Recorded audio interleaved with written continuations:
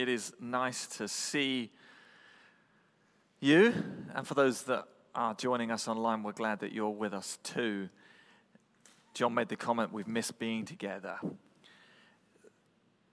Online has served us well, and over the last year, it's been a wonderful resource to maintain connection. And we're going to continue to maintain that as best we can.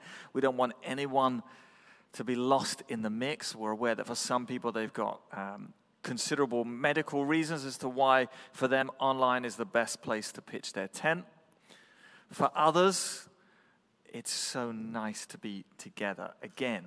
So often in Scripture, there are these moments where people are gathered together and the Holy Spirit meets them. Now, I do believe that in our quiet time, in our individual space, we can have these God encounters, but so often there is the sense that God makes his presence present with his people. So it's wonderful to be with his people.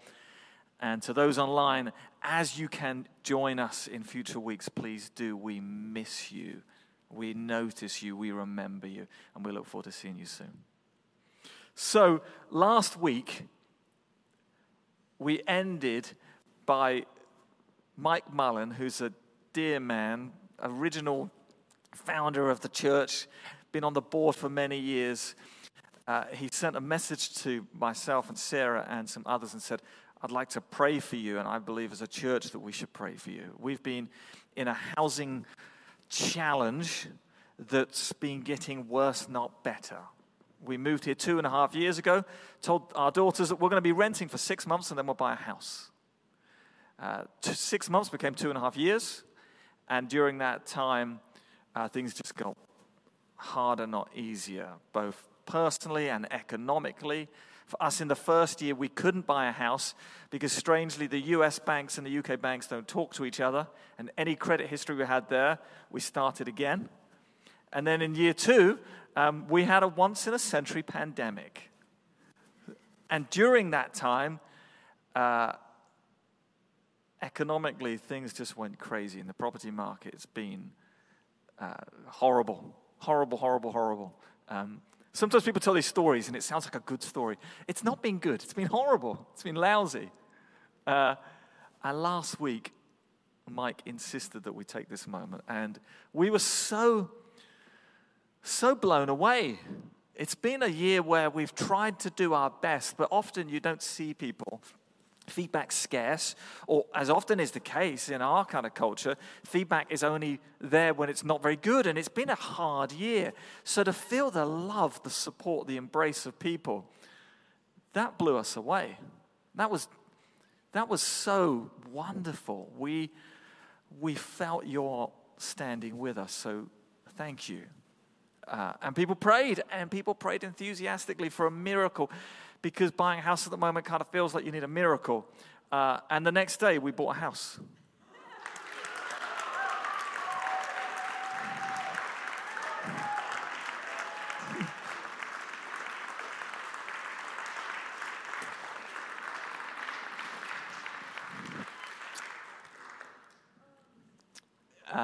We had the second viewing on the Sunday after the prayer.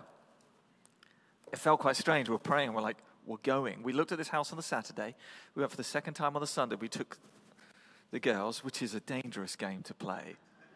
Because you know when you really want something and you see something? Here we go. Get it done. No pressure. And then the next day we took our friend who's a contractor to look at the house. And it's such a strange time to try and do this. But we took some advice and we prayed. We didn't really know how to do this. We prayed and you prayed. And we gave it our best attempt as we could. And we were told that the offers needed to be in by 5 and that they would be presented to the seller at 7. And we'd get a call, and we're sat there waiting. And 8 o'clock came and went. And in my mind, I'm thinking, when you don't get a call, and it's now 8:15, you're the call at the end of the line because you didn't get it. And we got a call, and we got it. So we've bounced and felt God's goodness, and we felt your standing with us. So thank you. I need to go from that to this. Today I want to continue. Last week I spoke on what do we need to do The last few months we've been looking at who Jesus is and what does that mean, both in the historical sense, where we always want to start with this, not opinion, not religion, but this. And then what does that mean to us today? And over the next few weeks, I want to be asking the question, so what do we need to do? It's good to know this. It's good to be informed and challenged. But what do we need to do? What is our role? What is our participation? I made it clear last week that in many ways, it isn't about what we do, because what Jesus has done is sufficient. And he has done what is required. There is nothing left that he hasn't finished. It is finished. But there is an invitation for people like you and me to participate, to step into the story, and to use Jesus' language to follow him, which is an active word that talks about a continuation of movement, not just a tick this box once and it's done. So what do we need to do? Last week I talked about believe, and for many of us in this church and in the world, the church in the wider sense, we need to believe again. We need to believe in the now and in the next. And today I want to look at a subject that when I say the word, many of you will say, I've done that. I want to look at what does it mean not just to have done something, but how is that changing us today? I want to talk about baptism. What do we need to do? We need to be baptized. And I'm not just asking when did this happen for you, as in there's this date in the past. I guess what I want to look at it from the what does it mean, and therefore how is it changing the way I'm living today? We need to be baptized. What does that look like? I want to begin by saying something about the past. I made a comment that for some of us, baptism is something that happened and there's this date which we can go back to. When we look at the past, it's interesting what it can trigger. It can trigger the sense of, oh, that was good, that happened, but it can trigger other things. I will tell you that for me, I struggle with regret. I don't struggle so much with failure or mistakes or when things don't work. As someone who's an ideas person, a creative person, I'm quite comfortable with the fact that some of our ideas don't work. Some of the things that we planned this way and it ended up another way. But regret is a challenge. Regret is something I don't like. Over the last year, especially with the housing market, watching things move away from us, there has been a sense of regret that why didn't we do something sooner? Why didn't God step in then? Why didn't this opportunity come along? In jest, I would say we should have prayed a little bit like we did last week, a bit earlier. But regret can do things. So there's been times when I've regretted why didn't we buy a house sooner? There's other regrets. There's times when I've interacted with a conversation on social media, and you know when you say something and you can't unsay it after you've said it? And I've regretted that.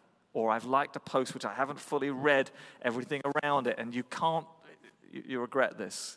A very personal story. The week my brother passed away, he called me 2 days before and he asked me to do something for him, and I told him I couldn't. And that's always stuck. Regret's a challenge. But I want to look, and I want these messages over these next few weeks to very much be in the present. What can we do today? Even the subject of baptism, what does it mean today? You may have different experiences, regrets. I read this quote, I'm going to put this on the screen.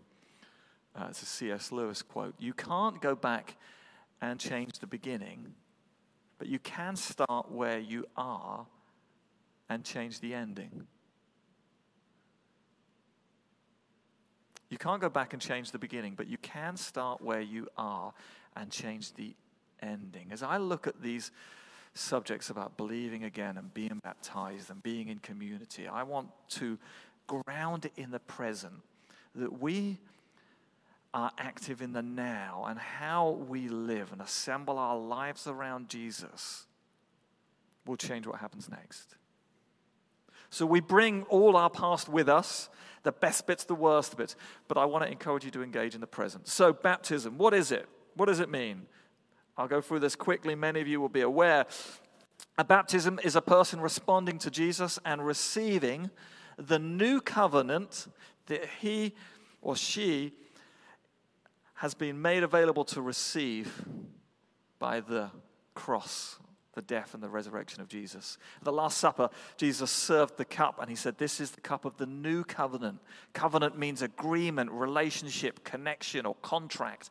And in the Old Testament, there was this agreement and it was around how you live. And Jesus at the Last Supper says there's a new agreement that's being made available. It's a covenant. And baptism is receiving this and stepping into this. It is a covenantal act. It is the act by which a person is declared to be a member of the body of Christ. I'm not saying a member of the organized church. I'm saying a member of the body of Christ. We are joined together with Jesus. And it is a public declaration where we tell others it's active. It's what's happened privately in this moment often happens publicly, and others sometimes see it. Numerous references appear in Scripture detailing baptism. In each case, baptism was a vital part of a person's response to the gracious offer of salvation. Jesus has offered salvation, and we receive it, and baptism is an obedient response. It's part of receiving that. That sentence deliberately puts baptism and salvation next to each other. There is not this large gap between one and the other where we do the first one and then we're on this test where let's see if we can live to a certain level of holiness, and if we can, maybe baptism is for us. That's not the way Scripture frames baptism. Baptism is a response to the generous offer of salvation made available by Jesus. Let's look at some scriptures. When we look at some of these subjects, I am aware that we have a mixture of experience and story. I want to honor your story and honor your experience, but as a church, as we shape our way around how do we operate, how do we celebrate these important elements of Scripture, we will build our framework and our decisions around what we see in Scripture and in the person and the teaching and the example of Jesus. At times, that clashes with some aspects of our religious tradition and history. And while I don't wish to dishonor or criticize the stuff that we invented over the centuries, I want us to be shaped around the person and the ministry of Jesus. I say that as a disclaimer, and we'll get more into that later. So, if you've got your Bibles, we're going to turn to a number of quick passages, and then there's one we're going to spend more time in. So the quicker ones will appear on the screen. First one, Galatians 3, verse 27, says this: "For all of you were baptized into Christ, have clothed yourself with Christ." So when I said I want to be looking at what this means for us today, all of you who were baptized, for those of you that have this past story that there was this date, we are clothed with Jesus. That moment, that immersion, that washing away, that end and beginning happened in a moment but continues to change us in this moment. We are clothed with Jesus. What does that look like in you today? Are you seeing that? Is your baptism being outworked in you today? In your words, in your thoughts, in your conduct? Because you're clothed with Jesus. Some examples of Scripture where we see baptism. Acts 2, verse 41, the day of Pentecost. Those who accepted his message were baptized. About 3,000 were added in one day. Again, the idea that there was a course that they had to undertake is simply not true. We often have invented things that aren't there. This day of Pentecost, there's this moment where people are gathered. It's in a diverse group, and no one expected what's going to happen next. Then the Holy Spirit, the person of God in Holy Spirit presence, appears and changes people. And the response of that is one of salvation that instantly leads to baptism. Acts 8, verse 12 to 13. The Samaritan believers, which was a group of people where the religious crowd saw this group as an offensive crowd on the outside. They've not read the book, passed the course, attended. They don't know Torah like we know it. But God moves. When they believed Philip as he proclaimed the good news of the kingdom of God, the name of Jesus Christ, they were baptized, both men and women. There are no exclusions to the eligibility. Simon himself believed and was baptized. He followed Philip everywhere, astonished by the great signs and miracles he saw. This baptism that happened in a moment changed them, and there were signs. A sign is revealing and is saying something. It's pointing somewhere, and in the context of Scripture, it's pointing to Jesus. The miracles of Jesus were signs that were pointing to who he was, who he is, and who he will be. Baptism is meant to do the same, that we were baptized, and the story of baptism is active in us and is a sign that points people to Jesus because it's still changing us. Acts 10, verse 48. This is this. So he ordered that they were baptized in the name of Christ. They asked Peter to stay with them for a few days. The story of baptism was changing people all over the place. This is the story of Cornelius and his household. This is someone who's on the outside again. But yet what has happened is come into his house and it instantly spreads and changes everyone in the house. Last one, Acts 16, verse 33. At the hour of night, this is a jailer who's in prison. This is Paul, and he's in prison. He took and washed their wounds. Then immediately he and his household were baptized. It is radical. It is wild. It is not a religious exercise. The Holy Spirit is changing people's lives. The story and salvation of Jesus is impacting people, and their response is one of immediate obedience to being baptized. Baptism is an end. It is a washing away. It is a death and a burial, and it is a new life. It is a new beginning that happens in a moment and continues to change us beyond the moment. Some points from those short scriptures. In all of these instances, baptism was after the people had heard the good news and confessed their lordship to Christ. Baptism was a seal of their faith. So, who is this for?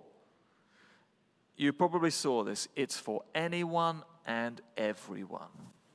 It is not for some people of a certain level of understanding or education or church attendance. It's not for one people group and not another group or ethnicity. It is wide open for everyone. The Spirit of God changes us. The story of Jesus saves us. Baptism is the response that we make. This is where I want to challenge something in a respectful way, but at the same time, present that we build our decisions, our practice, our conduct, and our faith and our theology around the person and example of Jesus. So I'm going to look briefly at the subject of age. And at this point, we're talking infant baptism or believer's baptism. I am aware that we will all have different stories and experiences, history and heritage. I don't wish to dishonor any. I wish to look at it from a scriptural perspective and ask, how do we engage with this? I'm going to introduce a resource that I've used and I use, and I'll read something from this to explain, and then I'm going to draw some biblical answers. What I'm not going to do is tell you necessarily you should do this and believe this only based on opinion, but I want the scripture, I want the person and teaching of Jesus to shape our decisions. If that causes offense with you, I'm okay with that because this is the person of Jesus, and that's how we're going to build our church, our teaching, and our ministry. This book is called Across the Spectrum. It is a book that looks at a number of the subjects that at times can cause controversy and disagreement in the church. It is an academic book. It's explained like this. This accessible yet comprehensive primer explores the breadth of viewpoints on major issues in evangelical theology by examining positions taken by evangelicals on 17 seminal issues. It looks at one persuasion and another persuasion, and it listens to both, because it's always good and honoring to listen, even to people who disagree to you. It's an academic book, but it's accessible. I'll tell you the story. I used this book as part of my studies a few years ago. I ordered it from Amazon, and the book didn't arrive. Instead, this book arrived. Easy Way for Women to Stop Smoking Without Gaining Weight. I ordered across the spectrum, and I received Easy Way for Women to Stop Smoking Without Losing Weight. Somewhere in the world, there is a lady who was trying to stop smoking, who was concerned about weight gain, who received a book on academic theology, and I received her book. I introduced that to lighten what, for some people, is this is spicy. This is some of the opinions in church. I'm only going to read a short section. All Christians throughout history have agreed on the basis of Scripture that baptism is important. Historically, baptism has not been understood to be an optional practice. It is commanded by God, but there has often been disagreements about whom baptism is for and how it should be done. The dominant practice throughout church history has been to baptize infants by sprinkling or pouring water on them. In Catholic theology, this is done primarily to wash away original sin. In the Eastern Orthodox Church, however, baptism is understood primarily as the rite by which a baby or adult is joined to the church.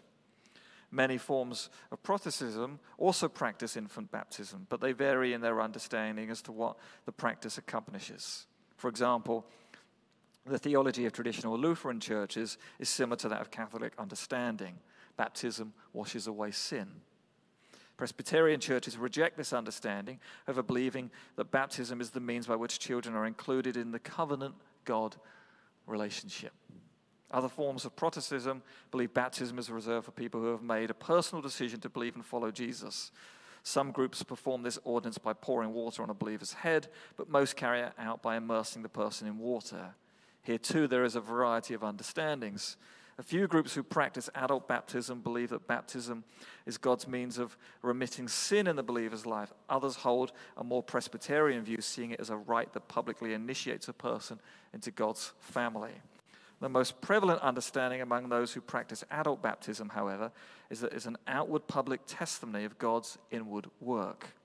This is the most common view among Baptists. All of these issues are debated within evangelicalism, but the most important debated issue is whether it should be performed for a child or purely made available at the decision to believe and to follow Jesus, the age of understanding. Hence, this is the debate. Some of you will land in different positions here. I love you all, honor your story, may well disagree with some of you, because I want to base it on Jesus and on the New Testament. The passages I read from Acts, the Cornelius, the jailer, and his household, the day of Pentecost, all of those baptisms were a response to the work of God in the story of salvation on the person. They were not a decision that was made by a parent on behalf of someone else. The shift, the decision, was never forced. The story of faith from Genesis to Revelation is God in his grace loves people, wants to be in relationship, but yet never forces that upon them. It is always a loving invitation to respond. Jesus says, follow me, aware that some would say yes and some would say no thanks. They're not forced. It is the decision of which the person says, I want to do this. I want to respond. I want to receive. And baptism is their decision. From Jesus, we see that there are no New Testament examples of infant baptism. Therefore, I will build my theology. I will pitch my tent around the example of Jesus and the teaching of Jesus. that it is an invitation that is made freely to everyone and that they can choose to respond to. And we pray that they will respond for salvation and that they will respond for baptism. So if you were baptized as an infant, I would encourage you, if you have received Jesus and you are receiving Jesus, because we were saved and we are saved and we are being saved and we will be saved, I would encourage you to make a decision for yourself to receive the gift of baptism that is available and accessible easily and often. That is the model of Jesus. Children were welcome to Jesus. Jesus said, "Let the children come to me," and he blessed them. But baptism was a decision from all of New Testament example where somebody came to a point of understanding. They said, "I want to do this." So if you were baptized as an infant, I would encourage you to make a step to be baptized at your own decision based on Jesus saving you and changing you. So when do you do this? When you've decided to follow Jesus.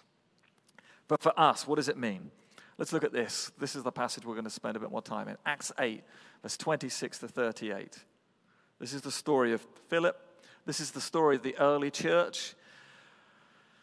People are traveling, teaching, telling the story of Jesus, and incredible things are happening. I read this and pray, I want that in my day.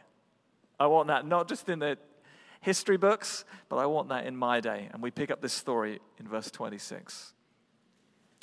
An angel of the Lord said to Philip, "Go south to the desert road that goes down from Jerusalem to Gaza." So he started out and on his way met an Ethiopian eunuch, an important official in charge of all the treasury of Candace, which means the queen of Ethiopians. This man had gone to Jerusalem to worship, and on his way home was sitting in his chariot reading the book of Isaiah the prophet. The Spirit told Philip, "Go to the chariot and stay near it." Philip ran up to the chariot and heard the man reading Isaiah the prophet. "Do you understand what you are reading?" Philip asked. "How can I?" he said, "unless someone explains it to me." So he invited Philip to come up and sit with him. This is the passage of scripture the eunuch was reading. He was led like a sheep to the slaughter. And as a lamb before its shearer is silent, so he did not open his mouth. In his humiliation, he was deprived of justice. Who can speak of his descendants, for his life was taken from the earth? The eunuch asked Philip, "Tell me, please, who is the prophet talking about, himself or someone else?" Then Philip began with the very passage of scripture and told him the good news about Jesus. As they traveled along the road, they came to some water, and the eunuch said, "Look, here is water. What can stand in the way of me being baptized?" And he gave orders to stop the chariot. Then Philip and the eunuch went down into the water, and Philip baptized him. What a remarkable story. In the beginning of the book of Acts, the disciples asked Jesus a question: when is all this going to happen? Jesus said, "It's not for you to know all the times and dates, but there's going to be this moment where the Holy Spirit's going to come on you in power, and you're going to be my witnesses in Jerusalem, Judea, and to the ends of the earth." For the original disciples of the day, the ends of the earth really were the ends of the earth. Most of them were not wealthy people, fishermen or tax collectors. They lived in a remote part of the world, and the idea that you would reach the other end, the ends of the earth, just sounded crazy. But yet this message is going to reach the other ends of the earth. In this story, that prophecy is being fulfilled because Philip is meeting someone from Ethiopia. To him, it's like the other side of the world. What God said would happen is happening. I don't want to stop it. I want more of it. The spontaneity, the conversation. This passage, I don't understand all the details, says the person. And Philip says, "That's okay. Let me tell you the good news of Jesus." If you are sitting there thinking, "I don't understand all the details," you are in good company. Let's tell you the story of Jesus. And Philip explains the story. And the response of the person is one of, "I want to know this Jesus. And then he asks the question, which almost sounds like, is there a hindrance in the way? What is to stop me from being baptized? The answer is nothing is to stop you from being baptized. I love this. For those of you that like to know all the details of the text, this desert road was less traveled. There was a more popular road between these locations, but there is this divine intervention where an angel appears and says, take the desert road, the unusual road. If you look into these locations, if you've ever looked at the atlases or the maps in the back of your Bible, this is thought to be the area where David confronted Goliath in the Old Testament. Where's this story where God is doing something and it looks small and insignificant in this David person, and there's this towering obstacle called Goliath, but God is removing the obstacle in the exact same location, this desert road. And for this person who's got questions, he's reading scripture and not understand it, God is again removing the obstacle, this towering obstacle that sometimes we've created in the church, these religious obstacles. I don't want any of them. I want the power of God, the story of Jesus, to change us, to change those around us. I don't want us to create obstacles. I don't want to dishonor people's history or heritage, but I want our theology to be built on the story, the teaching, and the example of Jesus, where there's nothing to stop what God wants to do to change people. And for those of us that have already received baptism, I want us to be thinking, what does it look like to live that out now? What does it look like to be clothed in Jesus now? Another passage, Ephesians 4. We'll put this on the screen. Ephesians 4, verse 4 to 6. Maybe we won't. I'm going to read it to you.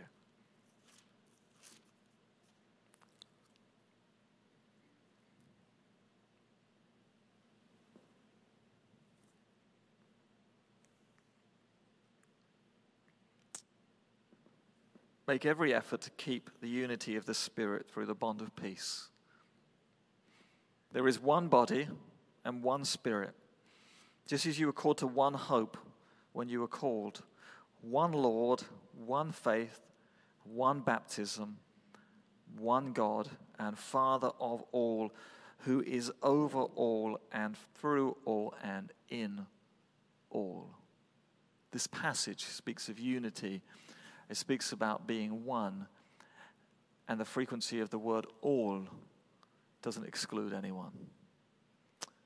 It is a remarkable time in history where disagreement and disunity is easy, and unity, even in the church, is a challenge.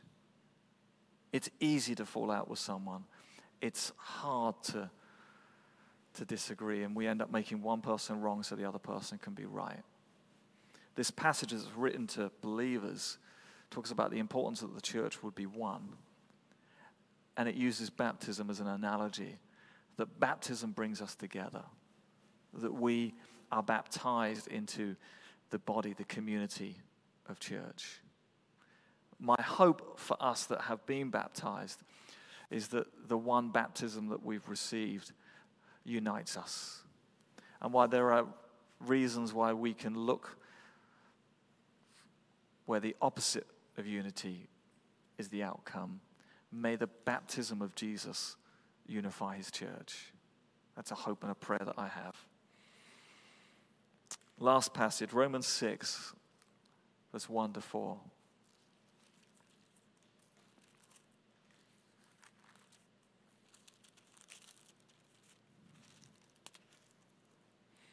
What should we say? Should we go on sinning so that grace may increase? By no means. We are those who have died to sin. How can we live in it any longer? Or don't you know that all of you who were baptized into Christ Jesus were baptized into his death? We are therefore buried with him through baptism into death, in order that just as Christ was raised from the dead through the glory of the Father, we too may live a new life. may the importance of baptism continue to change us now. We can't go back. We probably have things that we wish we had done differently. If we could, said something, not said something, made a decision, or you may have been baptized and lived way far from God. We can't go back, but we can, like that C.S. Lewis quote, make a step in the now that leads us to the renewal that what Jesus has achieved, he clothes us with. And baptism is part of that, and it's an important part of that. So, for those of you that were baptized or have been baptized, may I encourage you to live out the power of your baptism now. May I encourage you that as you clothe yourself in Christ, that will bring unity to those around you that look, sound different to you. And may I encourage you that what changed you then continues to change you now. And then for those of us, and I'm saying us because it could be anyone, it could be someone in the room, it could be people online. As a church, I want to make it easy and often that people believe and are baptized.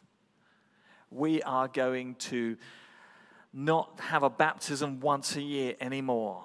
We are going to organize baptisms frequently and often. We're going to buy a tank. I don't care where we put it. I want to make it easy and often for people, as we read in the New Testament scriptures as an example, to believe and be baptized easily and often. So if this is stirring you because you're at the point where you know for yourself, I want to make a response, then we're going to make it easy and often.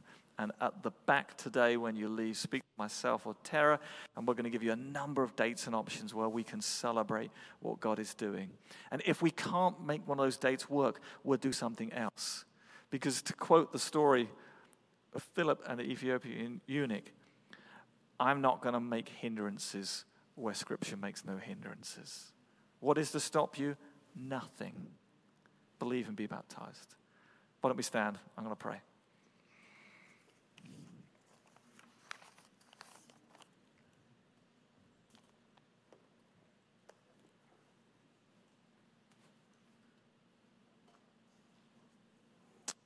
Before I pray, just close your eyes. I want to encourage you to pray. Jesus, if you want to speak to me, if you want to tell me something, I want to take a moment now. We're not going to sing another song, but Jesus, I want to hear. So often when we pray, we tell God things. I want to encourage you to listen as well as speak. And it may be something that we've said or something that you've heard in this message. It may be something completely different. Jesus, speak to your people. Thank you that you love your sons and daughters. You love everyone. And you desire to speak to us. Lord, speak to us.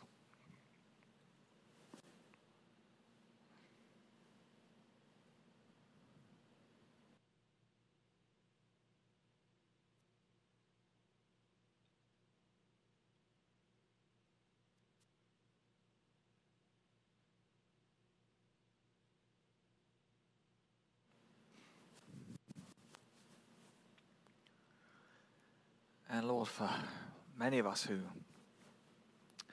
we've responded to you, we've been baptized,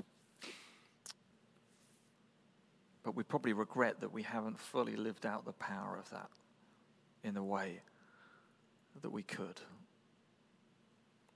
Lord, we ask that you forgive us, and we ask that you change us. Lord, in this moment, Lord, I ask that you would clothe us in Jesus in a way that would refresh us, would change us, and would, like we see in the story of the early church, flow from us to those around us. And Father, for anyone who hasn't been baptized or was as an infant Lord, speak to their hearts. Thank you for the generous, easy, open invitation that you make to believe and be baptized. Lord, for anyone who hasn't responded to this yet, I pray that they wouldn't delay. Not because of my words, but because of the prompting of the Holy Spirit. Lead us, change us, refresh us, baptize us. In the name of the Father and the Son and the Holy Spirit. Amen. Amen. Thank you for being with us today. Those in the room and those online, we love you. We wish you a great week. Do head out that direction. Men, speak to John about the men's retreat. If you want to speak to Tara and myself about baptism, let's do that. Let's celebrate with you. Have a great week.